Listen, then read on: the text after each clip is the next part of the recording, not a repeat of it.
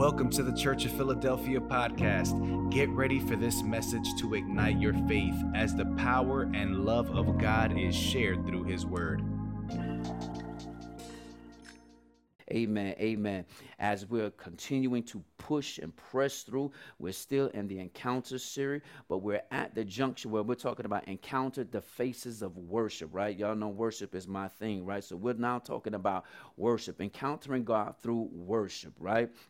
And so if you can indulge me, but let's honor God. Let's stand for the reading of God's holy word. And y'all know with me, you get to be some gymnast regardless of your age, your weight, or your flexibility. We're going to flip over to the book of First Chronicles chapter number 16, and we're going to land a perfect 10 on verse number 1. So First Chronicles chapter 16, verse 1, and here begins the reading of God's holy word. It says, "So they brought the ark of God and set it in the midst of the tent that David had pitched for it. And they offered burnt sacrifices and peace offerings before God. And when David had made an end of offering the burnt offerings and the peace offerings, he blessed the people in the name of the Lord. And he dealt to every one of Israel, both man and woman, to everyone a loaf of bread and a good piece of flesh and a flagon of wine. And he appointed certain of the Levites to minister before the ark of the Lord and to record and to think and praise the Lord God of Israel. Asaph the chief, and next to him Zechariah, Jeiel, Shem. Lord, I'm messing this. Shem. His name is going to be Shem in Jesus' wonderful name. And Jehiel, and Mattathiah, and Eliab, and Benaniah, and Obed-Edom, and Jael, and with psalteries and with harps, but Asaph made a sound with cymbals. Benaniah also and Jehaziel, the priests with trumpets continually before the ark of the covenant of God." You could be seated in the presence of the living God. No, devil, I'm not embarrassed that I stumbled over that man's name. His name is going to be Shem in Jesus' wonderful name. Everybody know what I'm saying. If you was reading along with me, his name is Shem in Jesus' name. So you could be seated in the presence of the living God. Amen. Listen, the text that we're going to be working with on today is simply entitled, "What? Welcome into this place. Welcome into this place. Welcome into this place." Amen. And so we arrived at this because what's actually taking place, right? Now, there is a familiar passage of scripture that cross-references this actual story over in the book of 2 Samuel, chapter number 6, right? And we see what's actually taking place, right? David has this desire to bring the Ark of the Covenant back into the city of Jerusalem. Jerusalem is his capital city. Jerusalem, also known as Zion, right? And again, we say it's a capital city. And we note the importance of a capital city because it's where all the governmental activities actually take place inside the capital cities. It's where all things important actually happen and take place, right? So when we think about the capital city, right, capital city denotes, right, it's a Latin word that denotes or it means, of the head. So simply put, it's the head of the territory. So the capital city, that being Jerusalem, also known as Zion, it is of the head, or it is the head of the territory. It is where all the military expertise and decisions are actually made. It is where the palace or where the governmental structure will actually be founded and built upon, right here in Jerusalem, right?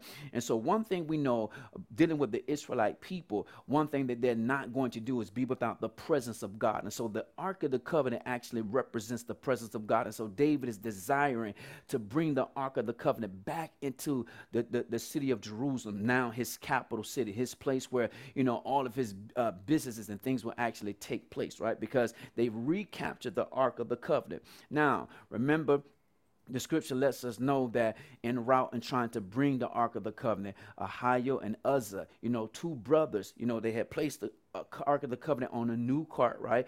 This new way of trying to move the Ark of the Covenant, whereas it was the Levites who would take the poles through the rings and they would carry the Ark of the Covenant, right? And so by now placing the Ark of the Covenant on this new cart, hinting at a new way of trying to bring or carry the presence of God. Listen, it brought about destruction, because when the oxen caused the ark to stumble, right, the Ark of the Covenant was actually getting ready to fall off of the new cart, right? And Uzzah, although he was trying to do a good deed, he reached out and touched the Ark of the Covenant. Well, understand, God smote him. The scripture talks about how God smote him right on the spot, meaning God killed the man. God killed the man right on the spot because he was not authorized to touch the presence of God. Not even the Levites, and this subsect on the inside of them, that being the priests, were not authorized to touch the Ark of the Covenant. Hence, the poles, as they place it through the rings, of being able to actually carry the Ark of the Covenant. It wasn't designed for them to actually place their literal hands on the Ark of the Covenant. And we see what the response was when someone actually touched the Ark of the Covenant, right? So this thing displeased David to the point he understood, like, okay, we cannot bring the Ark of the Covenant back as of yet. So the Ark of the Covenant ended up staying for 3 months at the house of Obed-Edom, right? And the Bible talks about everything pertaining to, or everything connected to, everyone and everything that was connected to Obed-Edom, it was blessed. His house and everything that was connected to him was blessed. And I don't know about you. I wish I can have the presence of God just for 3 months, and everything that's connected to me, everybody that's connected to me, the scripture say was blessed, right? And this is what happened. After 3 months, David decides, okay, we're now going to bring it. I think we're ready. We have regrouped, we refocused, we know what we need to do in order to get the Ark of the Covenant back in our midst, right? And so the thing is, when we come to verse number 1, the scripture talks about, so they brought the ark of God and set it in the midst of the tent that David had pitched, right? So now this is the thing. This is the tent or the tabernacle that David has constructed for the presence of God. Remember that David had a desire to build God a house, right? But we understand God would not allow him to actually build the temple. It would be Solomon who would actually build the temple. So God allowed him to bring about this tent, this tabernacle, this fabric-made tabernacle or fabric-made tent, right? So this is not the same tent that Moses had built. The tent that Moses had built is now actually still erected in Gibeon, I should say, in Gibeon, right? And you'll take note of that if you were to flip over to 1 Chronicles chapter number 21. You'll see when David is in the jam, because David can't necessarily get there, he's trying to get to Moses' tent that is erected in Gibeon. So we see it's not the same tent that Moses had. This is a different tent that is going to be now used as a tabernacle, or the place, or the home, or the habitation for God to abide in, right? So it talks about, so they brought the ark of God and they set it in the midst of the tent that David had pitched for it, right? And they offer burnt sacrifices and peace offerings before God. Now, when we come back to the title of the text, we're talking about welcome into this place. Now, the place that they're welcoming the presence of God is the city of Jerusalem, right? So it's not just good to welcome God into a geographical location, but we also want to make sure that we welcome God into this place right here, this mobile, this moving tabernacle, this moving living temple, right? So we want to make sure we welcome God in here, but let's also welcome God into our geographical location. So I'm now talking about welcome God into your homes, right? So don't just welcome him to your heart, but welcome him into your home. So what we see, they're welcoming God into this place, that place being Jerusalem, or that also known as Zion, which is the capital city, right? So again, when we start going back to these points about the capital city, meaning it's of the head, or it's the head of the territory, right? Zion, we understand Zion. It points to the city of worship. It was known as the place of worship, the city of worship, or the city of David. Zion and Jerusalem used as interchangeable names, right? So what we're simply saying, by Jerusalem or Zion being the capital city, worship and praise must abide at the forefront, or it must be at the center of everything that we do. If we're going to be successful as a nation, as a people, worship and praise, or praise and worship, must be at the forefront, the head of everything that we do, right? Now, this word Zion, the name Zion, is also interpreted or defined as signpost, and a signpost meaning a sign, right? A sign. Signpost or sign basically simply means it's something indicating the presence or existence of something or someone else, right? Now, this someone is actually God. So when we say Jerusalem, interchangeably meaning Zion, which is the capital city, right? Or the city of David, or the city of worship, the place of worship, right? It is acting as a sign to let people know, listen, it is indicating that, listen, the presence and the existence of God, it is here.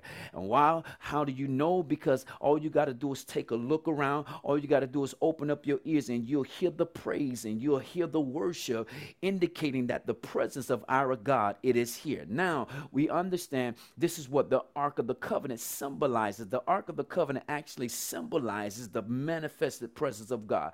So not only do we have the tangible manifested presence of God here, this is the reason why we praise and this is the reason why we worship God, right? So hinting at Jerusalem or Zion, it is a signpost indicating that the presence of God is here. If you take his presence, we are nothing. We have nothing. You know, we can't, we no longer are victorious, right? If you take the presence of God away. And see, this is what the Israelite people were having to endure, except for Obed-Edom, right? Because the scripture lets us know that the presence of God or the ark of God remained at his house for 3 months. Can you imagine having to live without the presence of God for 3 months? Oh, do you know somebody? And can you relate? You see, this is where you ought to be grateful and you ought to be thankful. Why you ought to be lifting up your hands and why tears should be streaming down your face. The fact that you have his presence, but yet there's somebody close to you. I'm talking about in your family. I'm talking about might be your stepdad. It might be your second cousin. It might be your auntie. It might be your son. And it might be your daughter who is living without the presence of God. And you see the way their life is going, how they have the ups and downs. And that doesn't mean that you as a believer don't have the ups and downs. It just means this right here. Although I have the ups and downs, I can manage, I can survive these ups and downs because I have him. There is a difference in how I go through my ups and how I go through my downs because I have him versus the individual who does not have him. See, I can come out of this situation, I can come through this issue, I can deal with this problem and come out with my mind still intact because he's my peace. While somebody who does not have his presence, they come out of this thing about to have a nervous breakdown, about to have a mental breakdown, but thanks be unto God, I got him. I have his presence. And see, I would not want to be in a place where I'm forced to have to live or I make a decision to live without the presence of God. I am who I am because of him. You got to understand, I am nothing without him. I can't make it without him. And that's why I am grateful to God that he gives me himself. So we're talking about how David has erected this tent, right? And they're bringing the presence of God to put it in the midst of them, right? And it says, and David had pitched it for this, and they offered the burnt sacrifices and the peace offerings, right? Now, the burnt sacrifices is the same word for the burnt offerings, right? Now, when you think about this, let's go back to the word welcome, because again, they're welcoming God. Before I get into those sacrifices, they're welcoming God. The word welcome is simply defined as this: to accept with pleasure. So in other words, to welcome God into your geographical location, that being your home, but to also welcome God into this mobile temple, you got to accept him with pleasure, right? So welcome means to accept with pleasure the occurrence or the presence of God. We're talking about the presence of God, and you got to understand, he's not going to come how you want him to come. Listen, because we can't control who God is and how God comes. The fact that he's willing to come, the fact that he's able to come, and the fact that he does come, you ought to be grateful and you ought to be thankful that he chose you, that he saw you worthy enough to actually bring his presence to you or reveal his nature and his character and his presence to you, right? So this is the thing. When God comes, you have to accept him with pleasure. And see, this is what I found out about God. Every time God comes, God doesn't come where he's coming with something that's so pleasurable. There are times that God comes and he comes to correct you. He comes to rebuke you. But listen, you would be encouraged. He said he chastens those whom he loves. You got to understand. So even when he comes to correct you and he has to demonstrate some tough love or some sternness, it is proof that he loves you. And you ought to embrace this, accept this with pleasure. Welcome God with pleasure because he's giving showing you or bringing you his presence, right? And like I said, you should not want to be in that place where you should ever have to experience living without the presence of God, right? So again, we're talking about welcome into this place. Now, understand, after they bring the Ark of the Covenant back into their midst, remember, when you go back into 2 Samuel, remember how the scripture talks about David was so excited how he had on a linen ephod, right? He was so excited how he danced in such a way that he came up out of his kingly garments, right?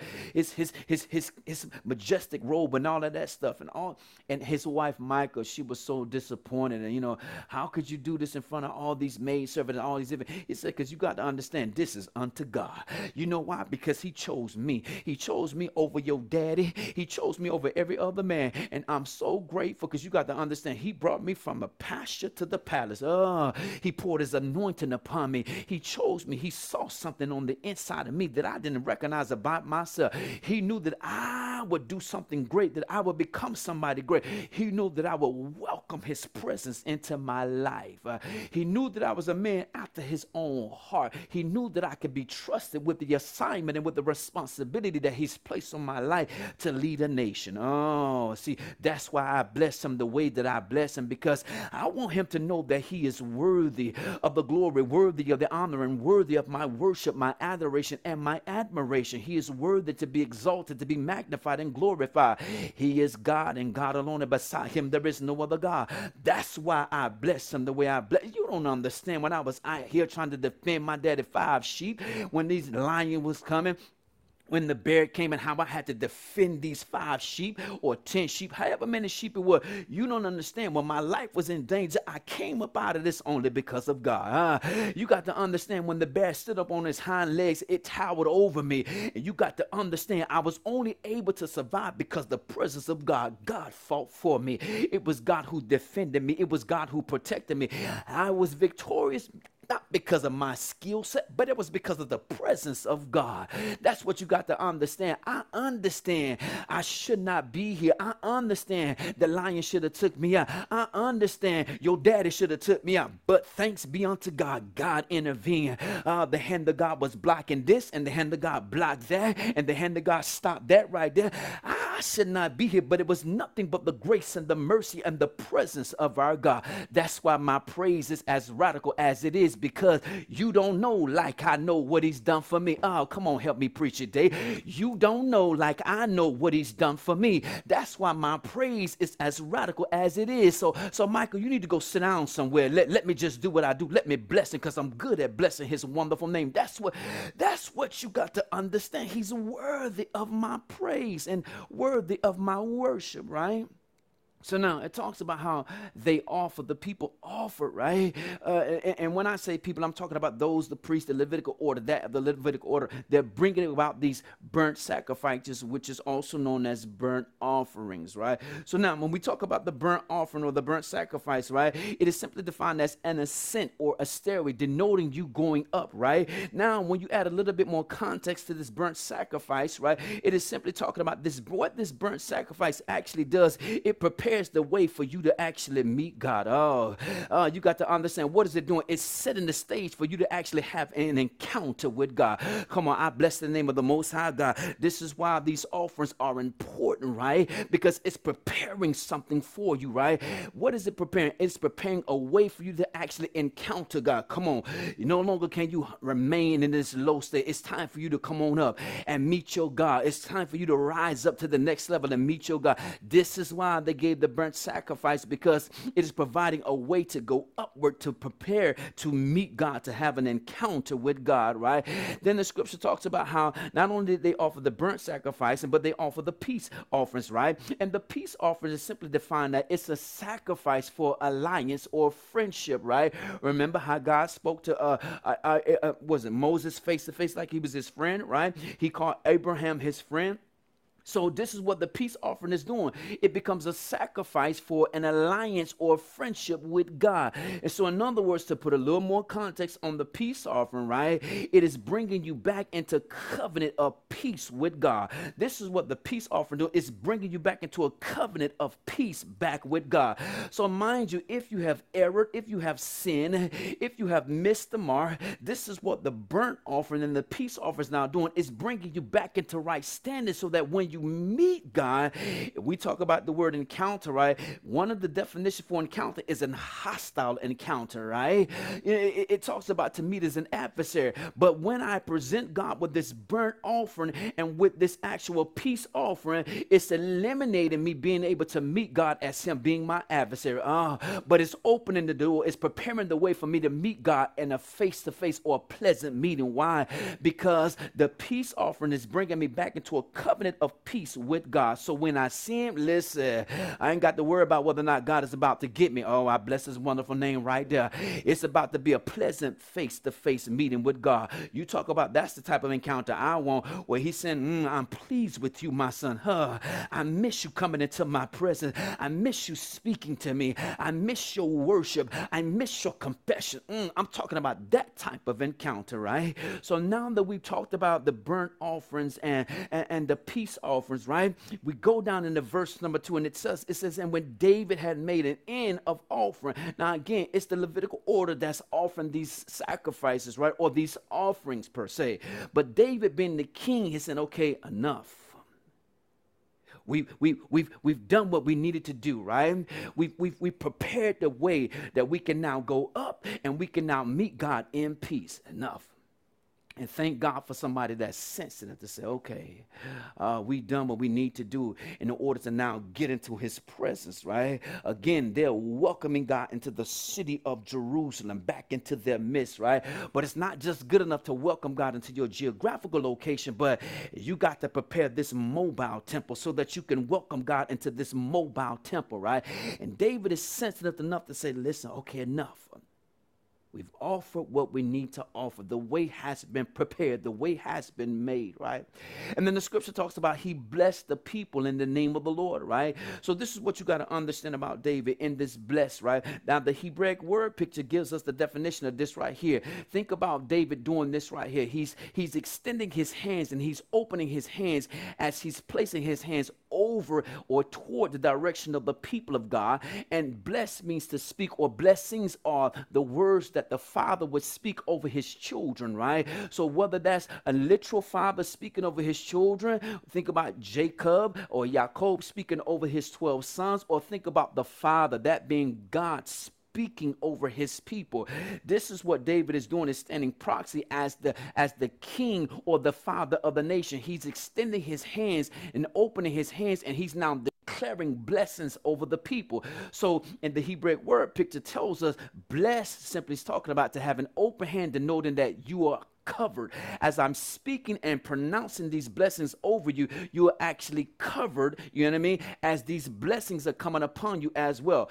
It also speaks about the son, right? Israel, remember, this was the name that was changed from Jacob to Israel, denoting he was the son of God. Israel also speaks to the name being prince, right? So understand, when we talk about this, it is saying the sons of God are covered, is what David is saying. As I speak and pronounce blessings over you, it's not just the word of God that's covering you or the presence of God that's covered. You are literally covered by God, right? So now when you move a little bit more into this, right, it's understand this is what David is doing as the king or the father. He has the authority to speak and pronounce blessings upon the people, right?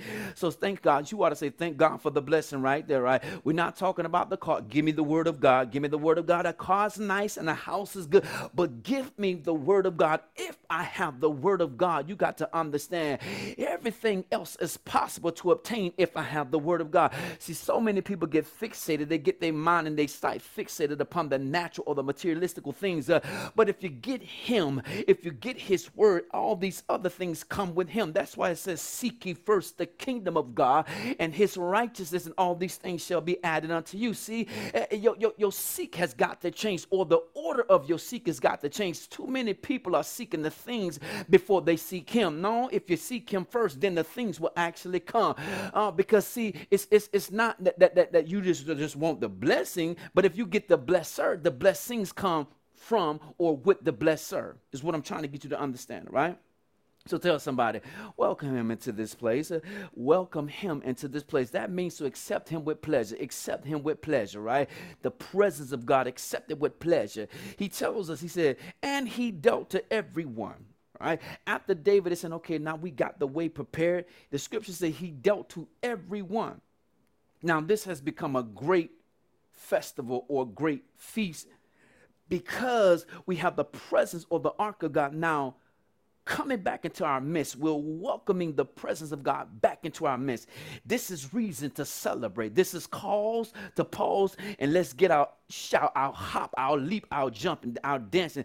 This is reason to get it all going, right? Bring out the psalms, bring out the harps, bring out the trumpets, bring out the horns, bring out the tambourines, bring out all the instruments, because we have the Ark of the Covenant, the presence of God is entering back into the city of Jerusalem. I'll tell somebody that's pause for us to take a call to actually praise his wonderful name, to bless the name of the Most High God. That's reason to give God praise, because his presence is actually coming in the midst of us right now. Because this is such a great festival, I want you to see it talks about he dealt to every man. When you go over into 2 Samuel, it gives us a little bit more indication. It talks about how David had he had brought with him 30,000 chosen men, right? But then it talks about how all of Israel was there to welcome the presence of God. Now note, all means all. All of Israel, meaning every man, every woman, every boy, every girl was there to welcome the presence of God. Do you know how many animals they had to kill? How many loaves of bread they had to bake? But he was prepared. Because think about it.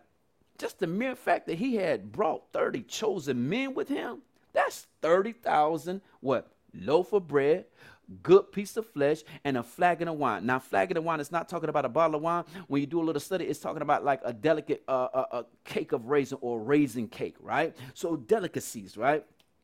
Something that you don't often have every time you sit down and eat, right? So that's what it's speaking to.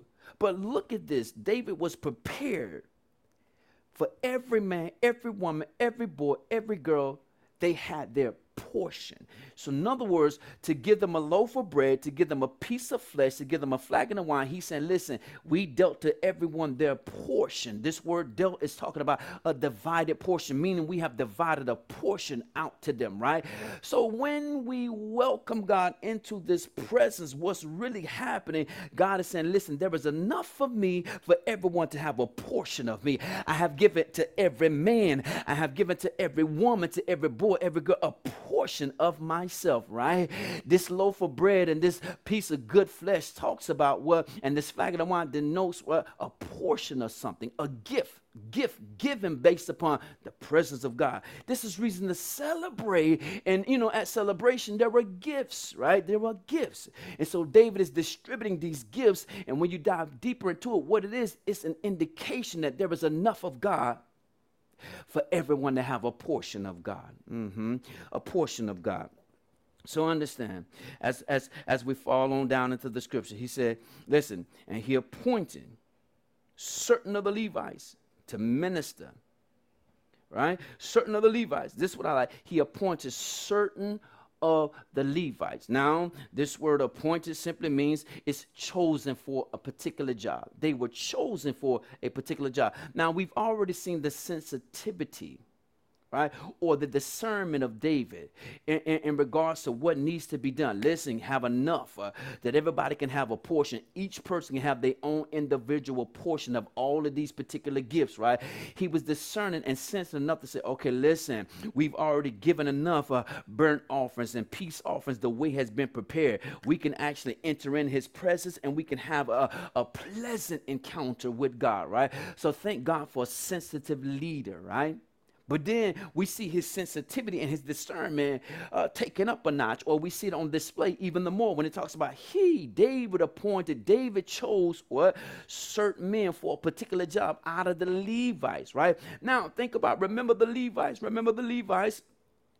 of the tribe of Levi, right? Coming out of the son of Levi, right? They're the ones who were ordained for the holy particular jobs and things of that nature, where they would care for the tabernacle, right? Especially the mobile tabernacle, right? You had certain ones who would actually carry, now the priests and things like this, they would go in and offer the sacrifice, but you had certain Levites who would carry the ark of the presence. You had certain Levites who would stand guard at the doorpost, right? And then what you see David is now instituting is this 24/7 worship. So you had, they would come do their jobs, perform their job for a week at a time, and then the next crew will come and do what they had to do for a week at a time. So certain things, or these holy things pertaining to the tabernacle, whether it was breaking down the tabernacle and carrying the tabernacle to the next destination, that was all done by the Levites, right? So that's something about the Levites. One of the other key things about the Levites, remember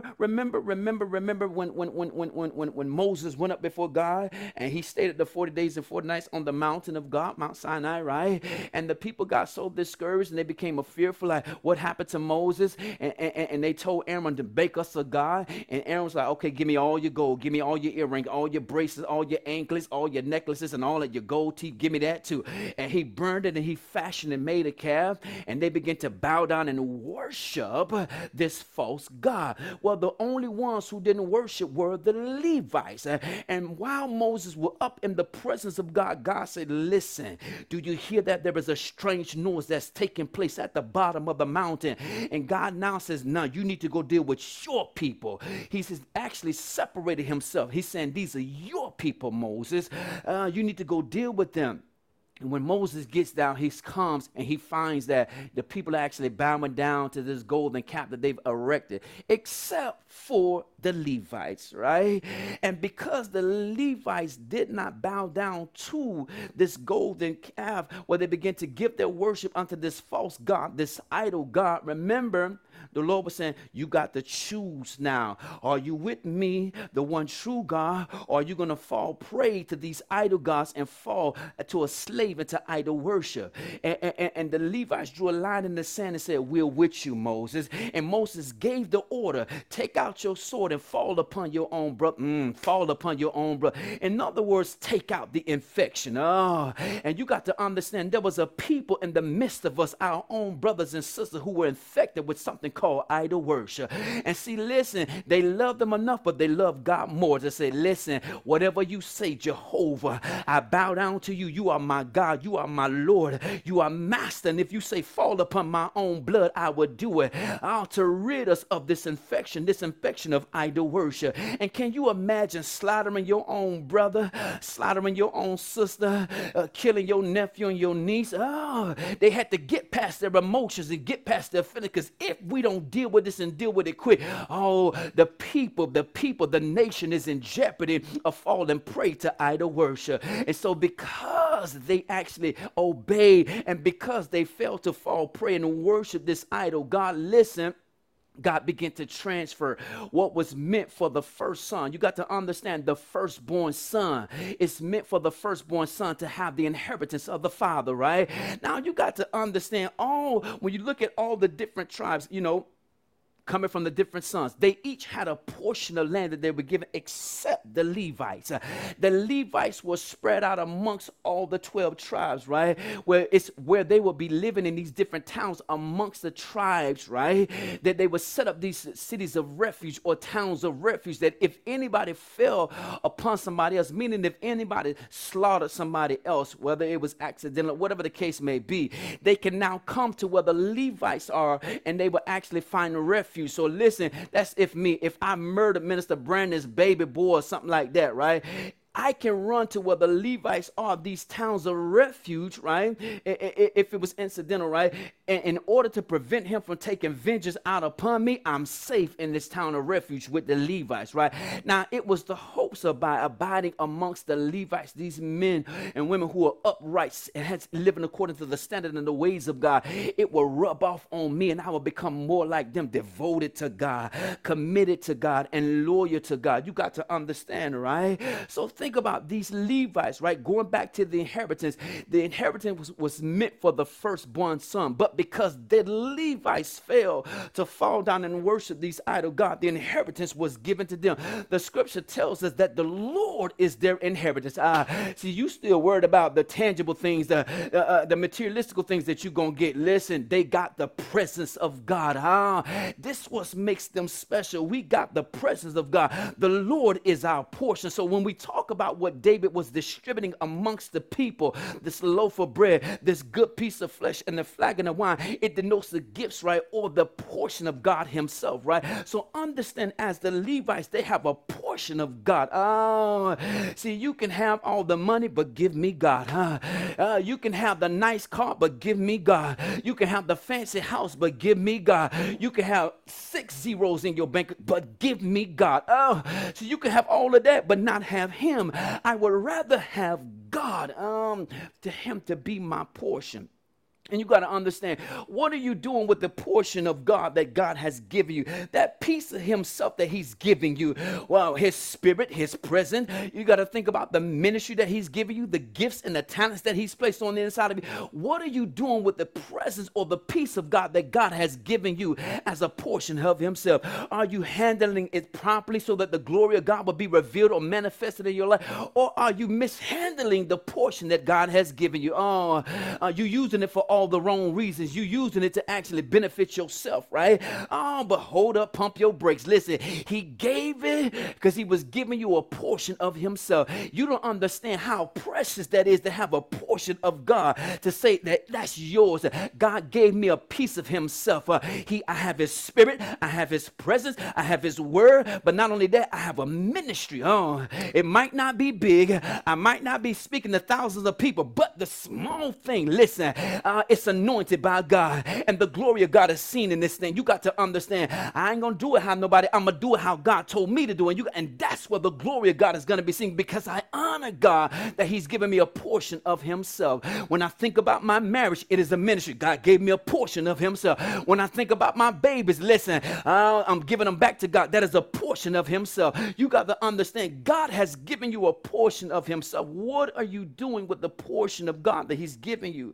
Are you handling it properly, or are you mishandling the portion of God that he's given unto you, right? So understand, he says he appointed certain of the Levites to minister before the ark of the Lord. To minister is to talk about serve. Now, let's give you another image of this, right? When we go over to one of my favorite scriptures, Romans, come here, Paul, help us. In Romans chapter number 12, verse number 1, it says, I beseech you, therefore, brothers, by the mercies of God, that you present your bodies a living sacrifice, holy, acceptable unto God, which is your reasonable service. Your reasonable service. That service in the Greek is talking about worship, right? Your service is your worship. So to give you an image, you are supposed to bring yourself as the living sacrifice, presenting yourself as the living sacrifice. This is what we're seeing that's happening now.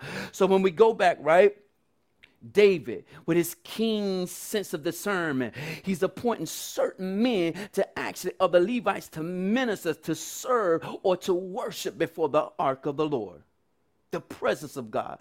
I'm talking about to do this in the company of the ark, or to do this in the company of the Lord, in the presence of the Lord, right? Now, there's a word right here. It says to minister before the ark of the Lord, right? When you talk about this word before, it talks about to be in front of or in the presence of, denoting encounter, right?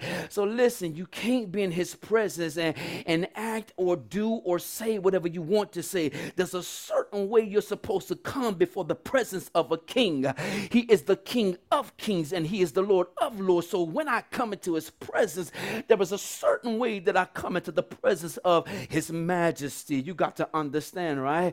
And they're coming to serve. They're coming to worship him. Listen. So it says he appointed certain of the Levites to minister before the ark of the presence, right? Or in the presence of God, denoting face to face, denoting encounter, right? And it says they're going to do this minister, serve, or we know it as worship before the presence of God. And it says, and to record and to thank and praise the Lord God of Israel, right? I like this, right? Because see, some of y'all will bypass this word record, right? It says to record, right? When you talk about record, right? Not only are you there, somebody there as a scribe to jot down what God is saying as we enter into worship. See, that's good when God is speaking some things. It's always a good thing when God is speaking a fresh word or a new word. But I like this aspect of record right here. Somebody has already brought before God something he already said. It said, listen, God, remember you said this right here. So when they're bringing the record before God, it's not that we're transcribing just new things, but we're also bringing back to God what he already said. Oh, come on, worshiper. When you get in his presence, this is where you bring that request, what God has already said to you before, because now you're bringing it before the forefront of God. You're keeping it before his eyes that he can look upon it again. Not that he ever forgot, but you're bringing it back to the remembrance of God, causing God to remember, causing God to recall what he spoke or what he said he was going to do pertaining to your life. Oh, I wish somebody would go ahead and bless his wonderful name right there. Thank God for those that are scribes who are writing down the words of God, the promises of God. Listen, not just the new things, but that thing that he spoke 3 months ago, that thing that he spoke 2 years ago. When you get in his presence, this is where you're supposed to lay that thing and say, God, remember you said this right here. See, let me tell you what I do. There was a specific Bible that I have at home. It's called my prayer Bible. It's called my worship Bible. It's called my praise Bible, right? When I feel like my back is up against the wall, that's when I pull out this Bible. It's about this thick. You got to understand the cover is blue, right? One of my favorite colors, right? And you got to understand it's all raggedy and torn up on the side, denoting that I use this thing. But it's my actual Bible that I lay my literal body upon, or it's my actual Bible that I walk and I'm embracing and I'm hugging because it is the Word of God, the living Word of God. And I understand, God, your word, you cannot separate yourself from your word. So the fact that I'm embracing my Bible, I am embracing you, God. I'm embracing your word. I'm embracing your presence, God. I'm embracing your spirit, God. And you got to understand, I lay on top of this Bible. When I feel like it's a serious thing, listen, I lay right on top of this Bible. I go to certain scriptures that I'm dealing with, that I'm looking for God to do. And I quote and I pray, I recite, I rehearse, and I speak the word of God. Listen, if anything God is going to honor, it is his own word. There's sometimes, I'm not eloquent enough. I'm not sophisticated enough to speak what I'm really trying to say. There's sometimes I don't even know what it is that I'm trying to say,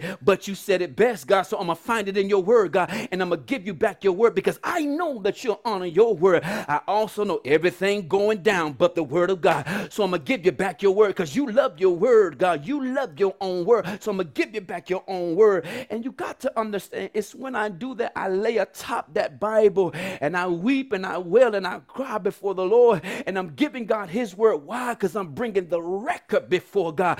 This is what you said, God. You cannot separate yourself from your word. You told me in your word that you're not a man that you shall lie, nor you're the son of man that you shall repent, God. If you said it, you shall bring it to pass. It shall be exactly how you said it, God. Now, it may take some time, but listen, it shall be. Also, tell somebody, thank God for the record. Thank God there is a record, not just in heaven, but listen, he's recording what's taking place here in the earth realm. There is a record. And listen, there are Levites who are scribing when God speaks a new word, but there are also Levites who are reminding God, God just said this about Israel.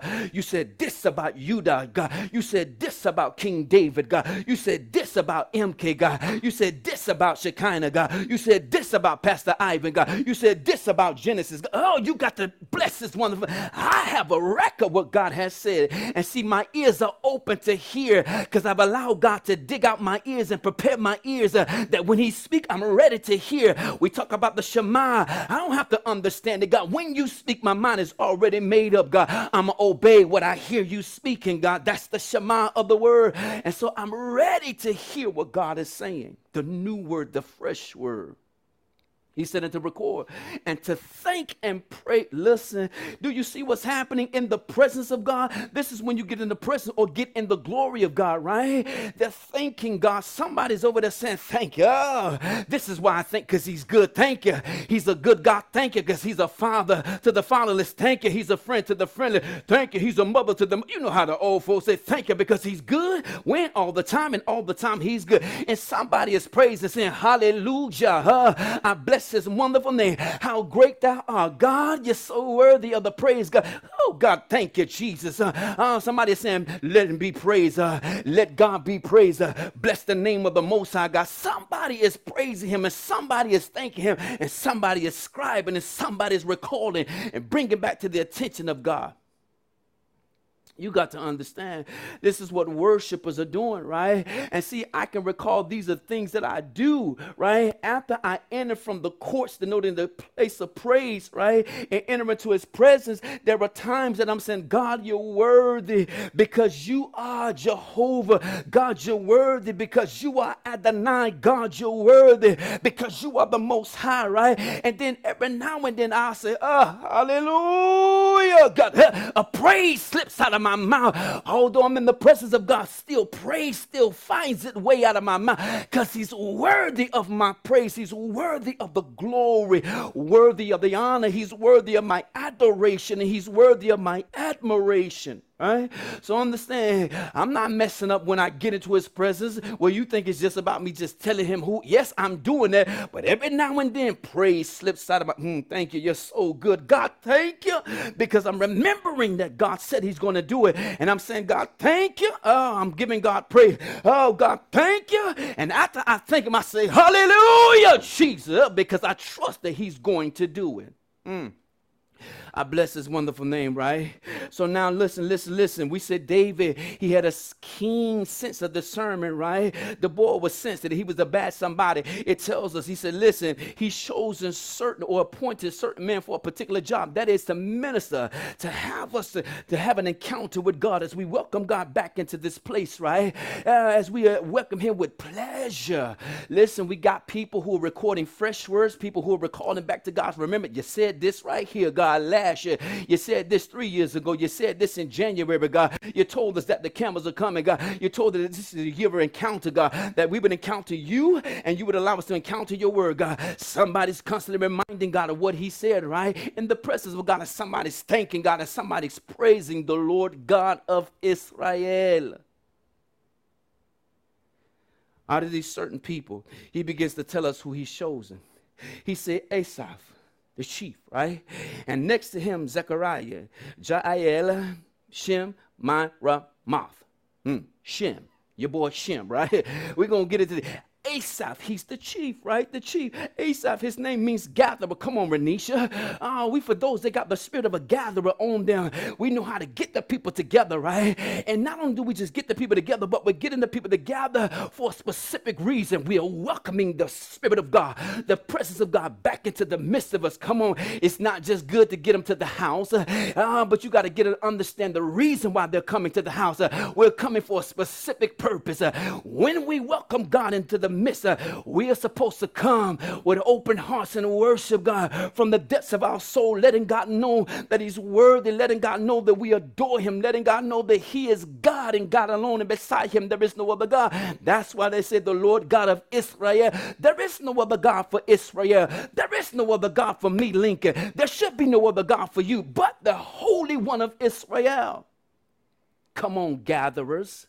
And then he tells us Zechariah. Zechariah is interpreted as Jehovah. Remember there's some scribes who are called him back to God's remembrance, right? I want to speak to your nature. I want to speak to your character that says you remember.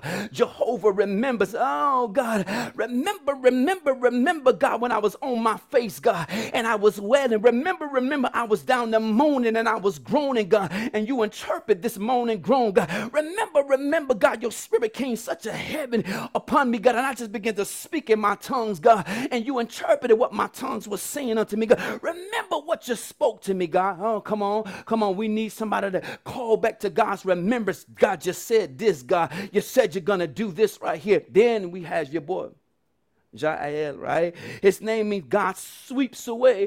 And so you want to know why I can come out of the presence of God, out of the glory of God, after having an encounter with God, come out confidence because God swept away everything that was troubling me. You got to understand everything that tried to get me emotion, sweep it away, God. You want some book? Let's go Bible. The Bible lets us know when you begin to dig into it, when it talks about God was a pillar of cloud by day and a fire cloud by night, right? What it's actually talking about when you do a study on that, this pillar of cloud was like a sweeper. Everything that all the enemies that was trying to come in the front or in the back, it's like the presence of God was sweeping it out the way. Listen, you don't even realize enemies that came in the middle of the night, you didn't get attacked because God was sweeping them out your way. The enemy tried to attack in your dreams, but the God swept it away. Thank God that God is sweeping things out of your way. Some things that should have attacked you, some things that you should have encountered, and not coming from the side of like, you didn't encounter it. You didn't have any opposition because God swept that thing away before morning ever came here. You didn't even understand. That's why your sleep was so peaceful and restful and sound, because God swept that thing out of your path before it ever got to you. So thank God that God sweeps away. Then come on, Shem, my boy Shem, right? His name means name of heights. His name is interpreted name of heights, right? Denoting that the name of God is exalted. We need somebody in his presence and God be exalted. See, when I get into the presence of God, there are times that simple phrases from the Spirit of God would just come out of my mouth. And one of the last times, this was a couple of days ago, I was praying, and after I would pray, I'm going to give you an example of what I was doing. I was just saying, God, in my obedience, right? Now, obedience, in my obedience was my prayer, but the phrase that came up out of my spirit that God wanted me to cook, it was coming at the end of everything I said. It was this: God, in my obedience, be exalted. Oh, God, when you come into my heart, be exalted. God, when I give you the praise, be exalted. When I worship you in spirit and truth, be exalted. We need somebody lifting up the name of Christ. We need somebody lifting up the name of Jehovah, Yahweh, Adonai, Yeshua. We need somebody to exalt his name, make his name become greater, make his name be so high that no other name can compare to his name. No other name can even rise to the level that we place his name on, because we exalt it so high. We need somebody to exalt the name of God. Let his name be praised. See, that's a good place to let God be praised, right there. Because when you let God be praised, meaning you allow God to be praised, you are allowing the presence of God, you are allowing the name of God to be exalted, not just in your geographical location, but in your atmosphere, in your mind, in your heart, in your soul, down in your spirit, man. Listen, you are causing the name of God to be exalted in your situation, the circumstance that you're dealing with, the problem, the issue that you're facing, the sin that's trying to come against you and take you out. You are causing the name of God to be exalted. I wish somebody would go ahead and exalt the name of the Most High God. Lift up the name of Jesus. He said, if I be lifted up, I will draw all men unto me. The rebellious man, the disobedient man, the fearful man, the lying man, the perverted man. If you lift him up, he'll draw all men. Listen, you know there are different versions of your time. You don't want to talk about it, but I'm going to talk about it. Listen, if he had not saved you, if he had not washed you with his blood, there are different versions of yourself. There's that nasty you. There's that perverted you. There's that rebellious you. There's that lazy you. There's that sarcastic you. There's that rejected you, that low self-esteem you. Oh, but thanks be unto God. He's washed me, he's cleansed me, he's raising me up, and I'm going to keep letting the name of God be exalted in my life. Oh, so come on, my boy Shem, right? His name means the name of heights, right? Meaning it calls the name of God to be exalted. And then we have Jahael, right? It means God lives, right? He lives. When you think about testimony, whatever God has done for you, it's a testimony, right? Denoting there is some type of test that you've gone through, and it was God who caused you to actually pass or succeed in this test, right? Now, the Bible tells us, or it speaks about the testimonies of the Lord, right? Even though you think it's your testimony, it's really the testimony of God. Whatever God has done for you, it's really the testimony of God. And the importance of a testimony, when you dive into it from a Hebrew perspective, testimony is this right here. It is proof that God exists. Whenever God does something for you, whenever God does something for me, it is proof that God exists.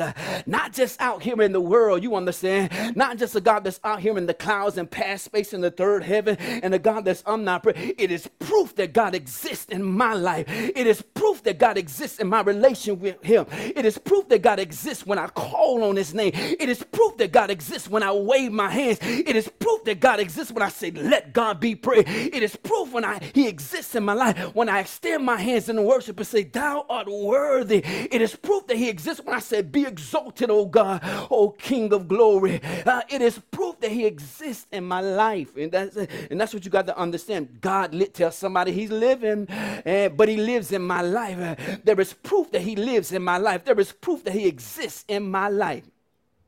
As we press through the name, he said, and Mattathiah, right? Whose name means gift of Jehovah. Now, God is reminding you, remember, David gave them what? A good piece of flesh, a loaf of bread, and he also gave them a flagon of wine, these raisin cakes, these delicacies, right? Meaning God has given you a portion or a gift of himself. Oh, tell somebody, I got a gift from God. Yes, I do. I got a gift from God. And listen, I'm going to give him a gift back. See, now that's the reciprocity principle, right? You understand? Where you give to somebody and they're persuaded to give back to you. So God is giving you a gift. You should be persuaded to give God a gift back. It's called the principle of reciprocity. You got to understand, right? And so this is my thing, and it's a real principle that works, right? And you got to understand God is giving you a gift. That gifts, when you think about the gifts and talents, but more importantly, he's giving you a portion of himself, whether that's ministry or the Spirit of God, the Word of God, the presence of God. You should be inclined to give God a gift back. If the persuasion principle is true, you should be inclined to give God a gift back. See, that's why I don't have a problem giving him my free will offering, because my free will offering is an indication of what I think and what I feel about God. Because when I think about the goodness of Jesus and all that he's done for me, I don't mind blessing his wonderful name with my praise, but I don't mind blessing him with a little couple. You understand what I'm saying? It's an indication of what I feel and think about God. And so what I'm trying to get you to understand, you should be inclined to give God a gift back. And for most of you, the gift that God's want, he know it ain't your money he want. Although your money is good, I'm not saying that you don't give your money, because listen, we give our tithe and we give our offers, right? Some of you have mastered giving your money, but you have not mastered giving you. He wants you, the living sacrifice, present you as a living sacrifice. And he told you, holy, acceptable unto the Lord. That's the gift. That's the gift, right? So then he tells us in Eliab, and in Eliab it talks about my God is Father. So now you got these worshipers in the presence of God, and somebody is saying, blowing kisses, oh, your Father. See, some of y'all don't know about that, right? Over in the book of Psalms, it talks about blowing God a kiss. Oh, this is me loving on God. Oh, God, come on, man. You got to come outside of your manhood and understand that he's Father and blow God some kisses, letting him know that I adore him, letting him know that I honor him, letting him know that I admire him. Listen, you got my attention, God. You have my affection, God. I want you to know it's all about you. Everything's come second to who you are. It's all about you because your Father. Your father, your father, your father, your father. And after Eliab, it talks about Benaniah, right? Benaniah talks about Jehovah has built, right? Again, why I can come out of the presence of God with so much confidence after I worship, because he's built me up. Yes, he has. He's taken his word, placed his word down on the inside. He's laid his hands upon me and gave me comfort. He's reassured me with this word. I will do what it was that you came and requested. I will accomplish this thing. I will cause it to come to pass. And he's built me up. He's built my self-esteem up. He's built my faith up. He's built my hope up. He's built my confidence up that he will honor what he said he's going to do. So thank God that Jehovah has built. Oh, you got to understand. See, I like to say like this, where I've been torn down, God built me up.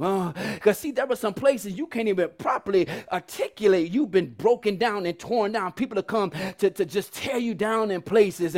You understand what I'm saying? And you just broke and feel like, everything you give to God is raggedy. Everything you give to God is broken. It ain't worth much. But listen.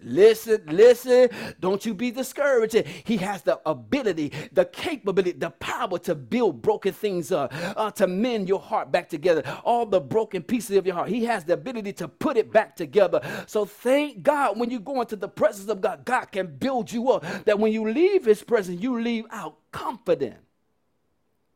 Then he says, listen, and Obed-Edom. See, Obed-Edom, he already had the presence of God for 3 months. And so David was strategic, even saying, okay, Obed-Edom, we need somebody who is accustomed to being in the presence of God. His name means servant of Edom, but we're simply going to say servant, right? We need somebody who knows what it is to serve in the presence of God, to help us understand what it is to be a servant in the presence of God, to help us understand how to serve in the presence of God. Listen, Obed, help us when we go into his presence. Tell us what we're supposed to do. Tell us what we're not supposed to do, because we want God to be pleased as we welcome him, but also as God welcomes us into his presence. We want God to be pleased with us. So tell us how to get God to be pleased with us when we go into his presence, so that we can serve him, so that the glory of God is on display. Oh, tell somebody thank you for the Obed-Edoms, those who abide in the presence of God. I'm not talking about just visit the presence of God. They know how to move once they get into the presence of God. Oh, see, I can remember when I would be in worship, different times God would say, put your arms out like this. He would say, lift them up high like this. He would say, now turn them towards me like this. He would say, now begin to slowly bring them back down. He would tell me, put one hand on your heart and bring the other one out like this. Sway me. He would say, now woo me like this right here. He would tell me how to move my hands, and understanding moving my hands in a certain way. It was body language.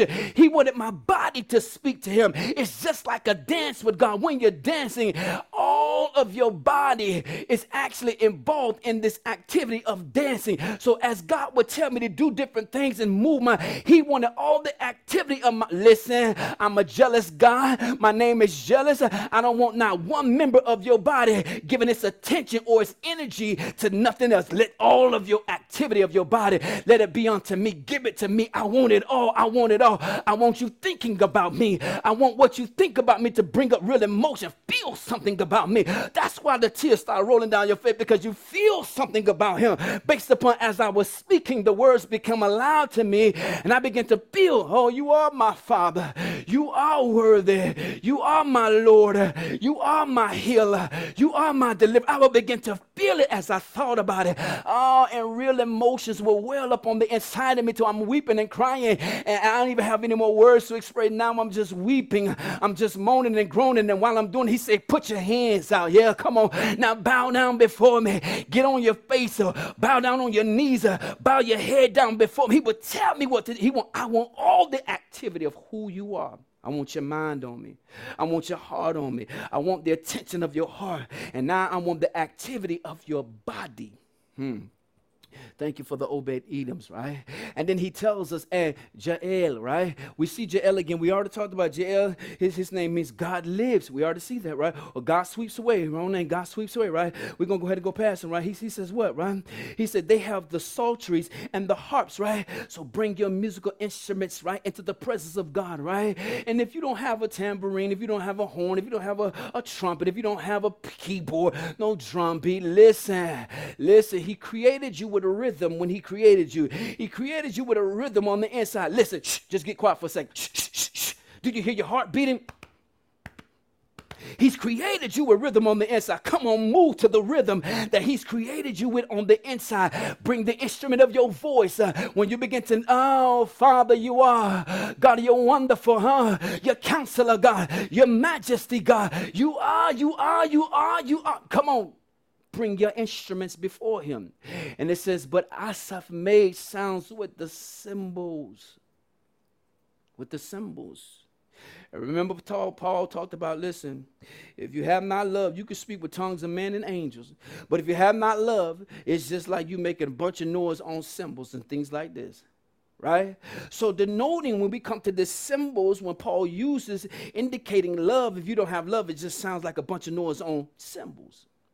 But it becomes a joyful noise on the cymbals, and indeed you hear the perfected sound of the cymbals when the love is on display. Also in worship, this is a demonstration of my love towards my God. My love and my affection is on display towards my God. So now it just doesn't sound like a bunch of clanging and banging, but you can actually hear the keen sound of the cymbal. You got to understand the intricate sound of the cymbal, moving from the bell on the cymbal to the outward rims of the cymbal. You can hear the intricacies of how this instrument develops and makes and produces sound. Oh, come on. But it's talking about your love. This should be a demonstration of your love on display for your God. Then he tells us, Benaiah right? And we already know what Benaiah name means. It talks about Jehovah has built, right? He said, and also Jahaziel, right? Jahaziel, who means beheld of God.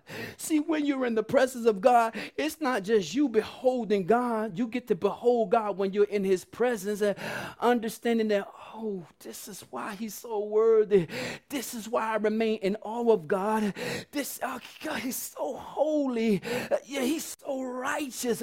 He's so merciful. He's full of grace.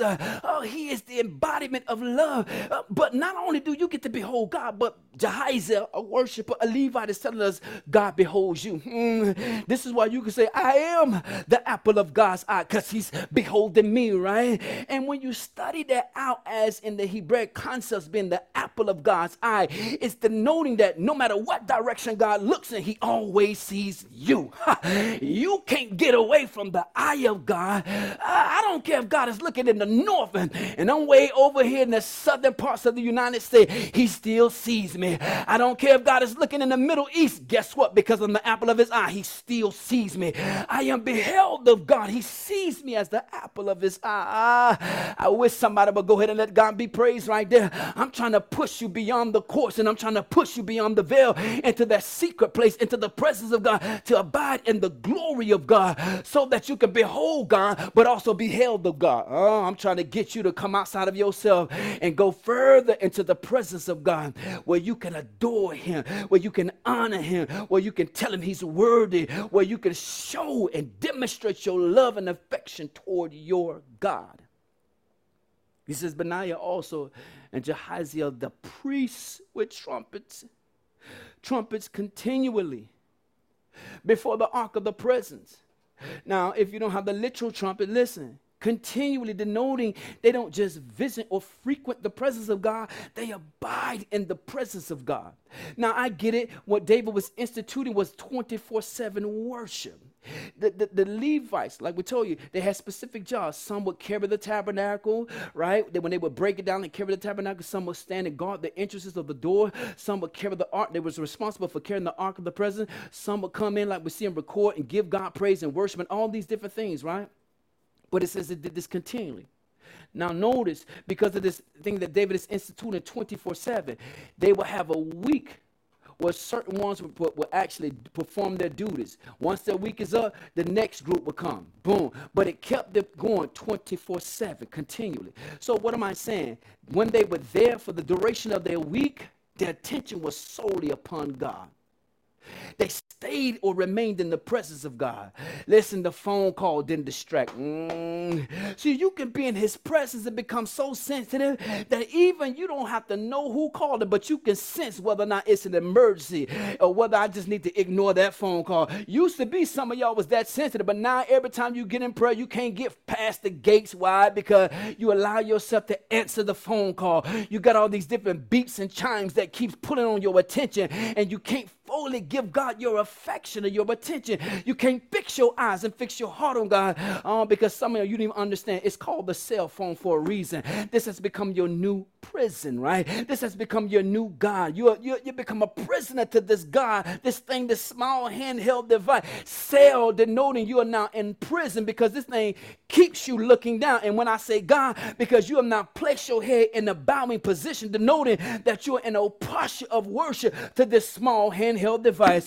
This small handheld device has become a prison, but not only has it become a prison, it has become and taken the place of God for some of y'all. It's your God. It's your God. If this is all you do, some of y'all are in trouble. You're in a prison. Your head is in a bowed position denoting worship. This has become your new God. And look, you stay continually in the presence of this thing. Soon as you wake up in the morning, you're reaching over trying to find your cell phone. Not waking up, turning over, saying, lifting your hand, saying, God, thank you for opening my eye. Thank you for letting me see another day. Thank you for life, health, and strength. Thank you for the activity of my life. Thank you for your spirit. No, you're reaching over, scrolling on Facebook, checking out the gram and checking out the TikTok and all of this. This has become your new God. You can be sensitive to the fact that you don't need an alarm clock. Oh, listen. He created you with an internal clock. It's talking about your circadian rhythm. He's created you with a rhythm on the inside, an internal clock. You can be so sensitive to God. There are times I don't even need no alarm to wake me up because I've disciplined myself. I just automatically jump up at the time that I'm accustomed to getting up to go meet God.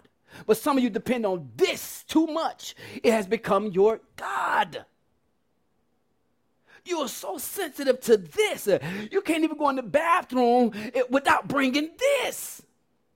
You can't even go to the table and sit down with your family without bringing this. You drag your little God with you. It's everywhere with you. You don't see how you become a prisoner to this and you stay continually in its presence rather than staying or abiding in the presence of the most holy God. And for some of you, you try to figure out, why isn't God honoring and answering? Because you have got another idol in your life. You have been led astray by idol worship. This has become your golden calf. Levite, come on, stand up. And you got to readjust yourself and refocus yourself. And you got to turn away and turn from this idol worship where you can come back to being a true worshiper. Worshiping God in spirit and in truth. Come on, welcome God into this place. Listen, I call my house. I used to call the pastor house Israel. I'm like, listen, because we stayed out far. You had to travel to get out there. You'd be like, listen, we about to go up to Israel. Didn't even understand why I was doing it. But I called my house Jerusalem. I want God to know my house is the city of David. My house is Zion, God. It is the city of worship, God. Come, this is where worship abides. Now, there's another place that I be traveling to way out there in the sticks towards South Carolina somewhere, close to Monroe. I call that the Gaza Strip. So these people got me going way out here to the Gaza Strip.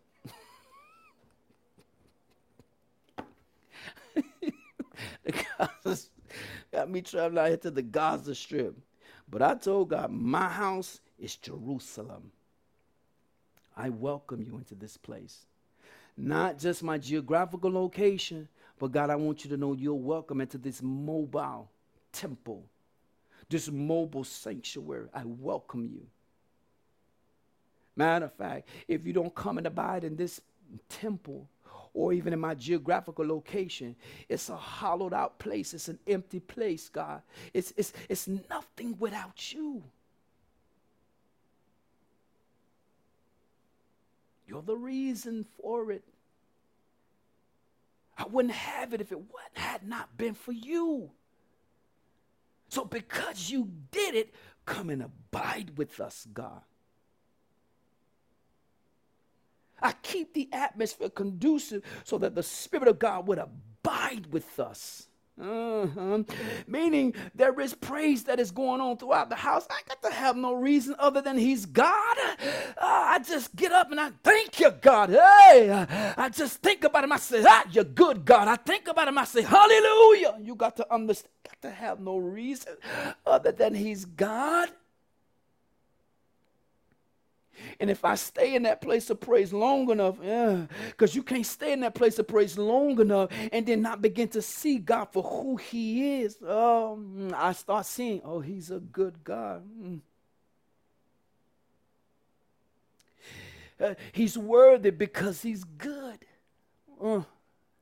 He's worthy because he's my defense. He's worthy because he's my shield and my buckler.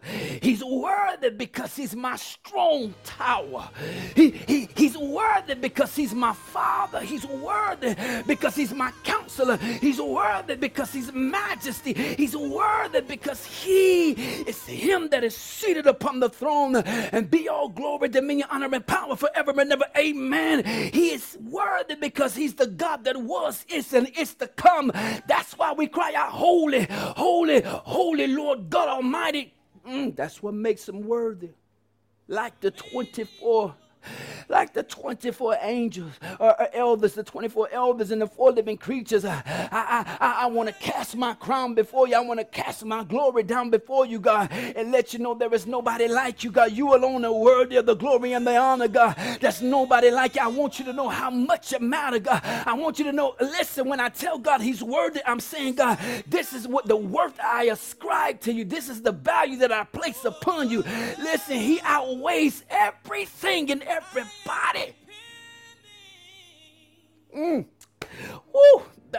that's why he's worthy. The fact that he spoke to me, the fact that he spoke the truth to me, and it was the truth that he spoke to me, the truth that he allowed me to encounter, that whom the Son sets free is free indeed. He's a liberator. The old folks say he's a mind regulator, and he's a heart. That's why he's worthy. When I tried to fix my own heart, you understand, with substances and with all other distractions, and they still fail, he was the only one that could fix my heart. That's why he's worthy. When I was struggling with committing suicide, I'm still here because, listen, he is life and he wanted me to have life more abundant. That's why he's worthy. You don't know? Oh, you got to understand, when I was silent, he put a message in my mouth, letting me know, listen, you'll live according to your own message. Your message is Jesus the Christ, who was resurrected. Listen, I live because of him. That's why he's worthy. You got to understand, when I was bound and didn't know how to get free, and my result was, listen, in order to continue to live bound, I would take my own life. I'm still here because he's worthy. He saw what I could never see about myself. He saw the value. He saw the worth in me. He said, listen, it's something about you, boy. I want to use you. I'm going to let my glory be seen and let my glory be manifested in your life. Everybody else look over you and look past you and talked around you. But I want you to know you're the apple of my That's why he's worthy. Because I'm the apple of his eye. He's beholding me. He's looking upon me while I'm fixing my eyes upon him. He's yet looking upon me. That's why he's worthy. He chose me when everybody else would not choose me. When everybody else was rejecting me, he chose me. He loved me enough to send his son. If it was just me, he would have still sent his son. That's why he's worthy. You don't understand.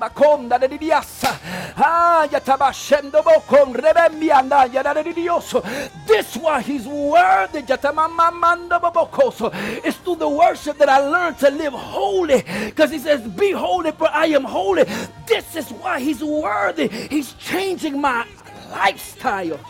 Oh, you got to understand, he just didn't change my appearance, but he's changed my lifestyle. He didn't just transform my mind, but he's changed my lifestyle. He's transformed and changed my appetite, my desires, my needs, and my wants. It starts and ends with him. This is why he's worthy. Like the song is saying, make me whole. You got to understand, when I was broken, when I helped to damage myself, when I helped to break myself, helping others to break me, because I didn't understand who I was. You got to understand, he loved me enough to refashion me, remake me in his own image and likeness. That's why he's worthy. He never gave up on me. He never walked away. He never forsaken me. Even when I turned my back on him, he stood. He kept standing like this, waiting for me to return. That's what makes God worthy. Do you hear what I'm trying to tell you? This is why he's worthy, why I place so much value on him. There is nothing and there is no one that compares to my God. There is nothing and no one that compares to my God. There's nobody like him. Nobody. That's why he's the most high God. He's exalted and elevated and raised higher than everything and every other individual. He's the most high God that's worthy of the highest praise, worthy of the highest worship, which is obedience. Obedience is the highest form of worship, and the only one that deserves my obedience, my complete, my full obedience, is God. This is why he's worthy. You got to understand. Oh, God, you got to understand He's the reason I live and have my very being, my existence. It's because of God. I am who I am because of God. This is why He's worthy. And I'm telling you, if you ever just sat with and wrestled with your own thoughts, if you ever sat and wrestled with your own emotions about you, about your life and where you think you're supposed to be, even what you say, what you know God said about your life, but you can't fully comprehend it, you're not completely dealt with everything God has said. Sometimes, listen, that thing can be quite depressing at times to say, God, I'm giving you my all, God. I'm trying the best that I know how, God, and it seems like I keep messing up and it seems like I keep failing, but He loves me enough to keep His hand upon me. Oh, because like David, when David extended his hand to speak blessings and bless the people, it was the knowing that, son, you're covered, huh? In your mess up, you still cover. Even when you reject me, you still cover. Even when you walk away, you still cover. When you try to throw me the towel, you still cover. When you can't understand, comprehend, walk out what I said the way I said, you're still covered. This is why He's so worthy to me. I want God to know that I welcome Him. And I do it with pleasure. I am pleased to welcome God because I'm in awe that this holy being, full of glory, full of majesty, this King of kings and Lord of lords, is willing to come in my midst. He's willing to come meet me right where I am. He's not afraid that I'm imperfect. He's not afraid of that. He's not afraid that sometimes I use slang or abundance. He's not afraid of that. That some days I don't even know how to articulate some things. He's not afraid of that. That some days that my mind is running and traveling to all kind of crazy places way out here. He's not afraid of that. Some days that I feel crazy thoughts that I've thought and felt crazy things about His will, about His purpose, about my life, about some people. He's not afraid of that. He's still willing to come meet me right where I am. And because of that, I warmly welcome God. And I do it with pleasure. I'm pleased that God can look past my filth. Look past all the ugly things about me. Look past all the nasty things about me. Look past all the unlovely things about me. Look past all the ungodly things about me. Look past all the evil things about me. Look past all the wicked things about me and still willing to come meet me right where I am. That's why my God is worthy. That's why my God, He alone is worthy of glory, honor, and praise. To Him. To Him who's seated on the throne. Come on, you ought to welcome Him and let Him sit back on the throne of your heart. Do it with pleasure. Welcome God back into your heart. Welcome Him back to His rightful place, the throne of your heart, and do it with pleasure. Because if you notice, whenever David then went out to war and the Ark of the Covenant accompanied them, they were always victorious. Denoting that if you keep His presence, He will fight battles for you and call it your victory.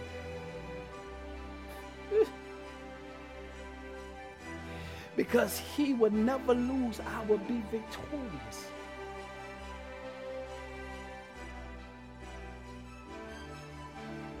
So I encourage you, welcome God into this place, your geographical location,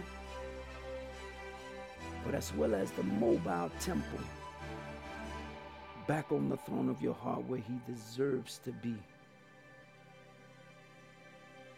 I pray you were blessed. I pray you were encouraged by the word of God on today. I pray something was spoken that would challenge you. Because truth comes to challenge you. It comes to confront you. It comes to convict you. But it also comes to challenge you, or change you rather. I'm going to say it again. Truth comes to challenge you, confront you, convict you. But it also comes to change you. So I pray that as truth was spoken and released, that you would allow it to challenge you, allow it to confront you, allow it to convict you, and allow it to change you. Thanks for tuning in, and please make sure to visit us at churchofphila.com for more podcasts and ways to connect with us on social, to like, subscribe, follow, and share content as it comes along. Special thanks to those who give in so many ways to this ministry. We could not do any of this without you. And if you want to give or be a part, visit churchofphila.com/give for more information. Thanks so much for listening. God bless.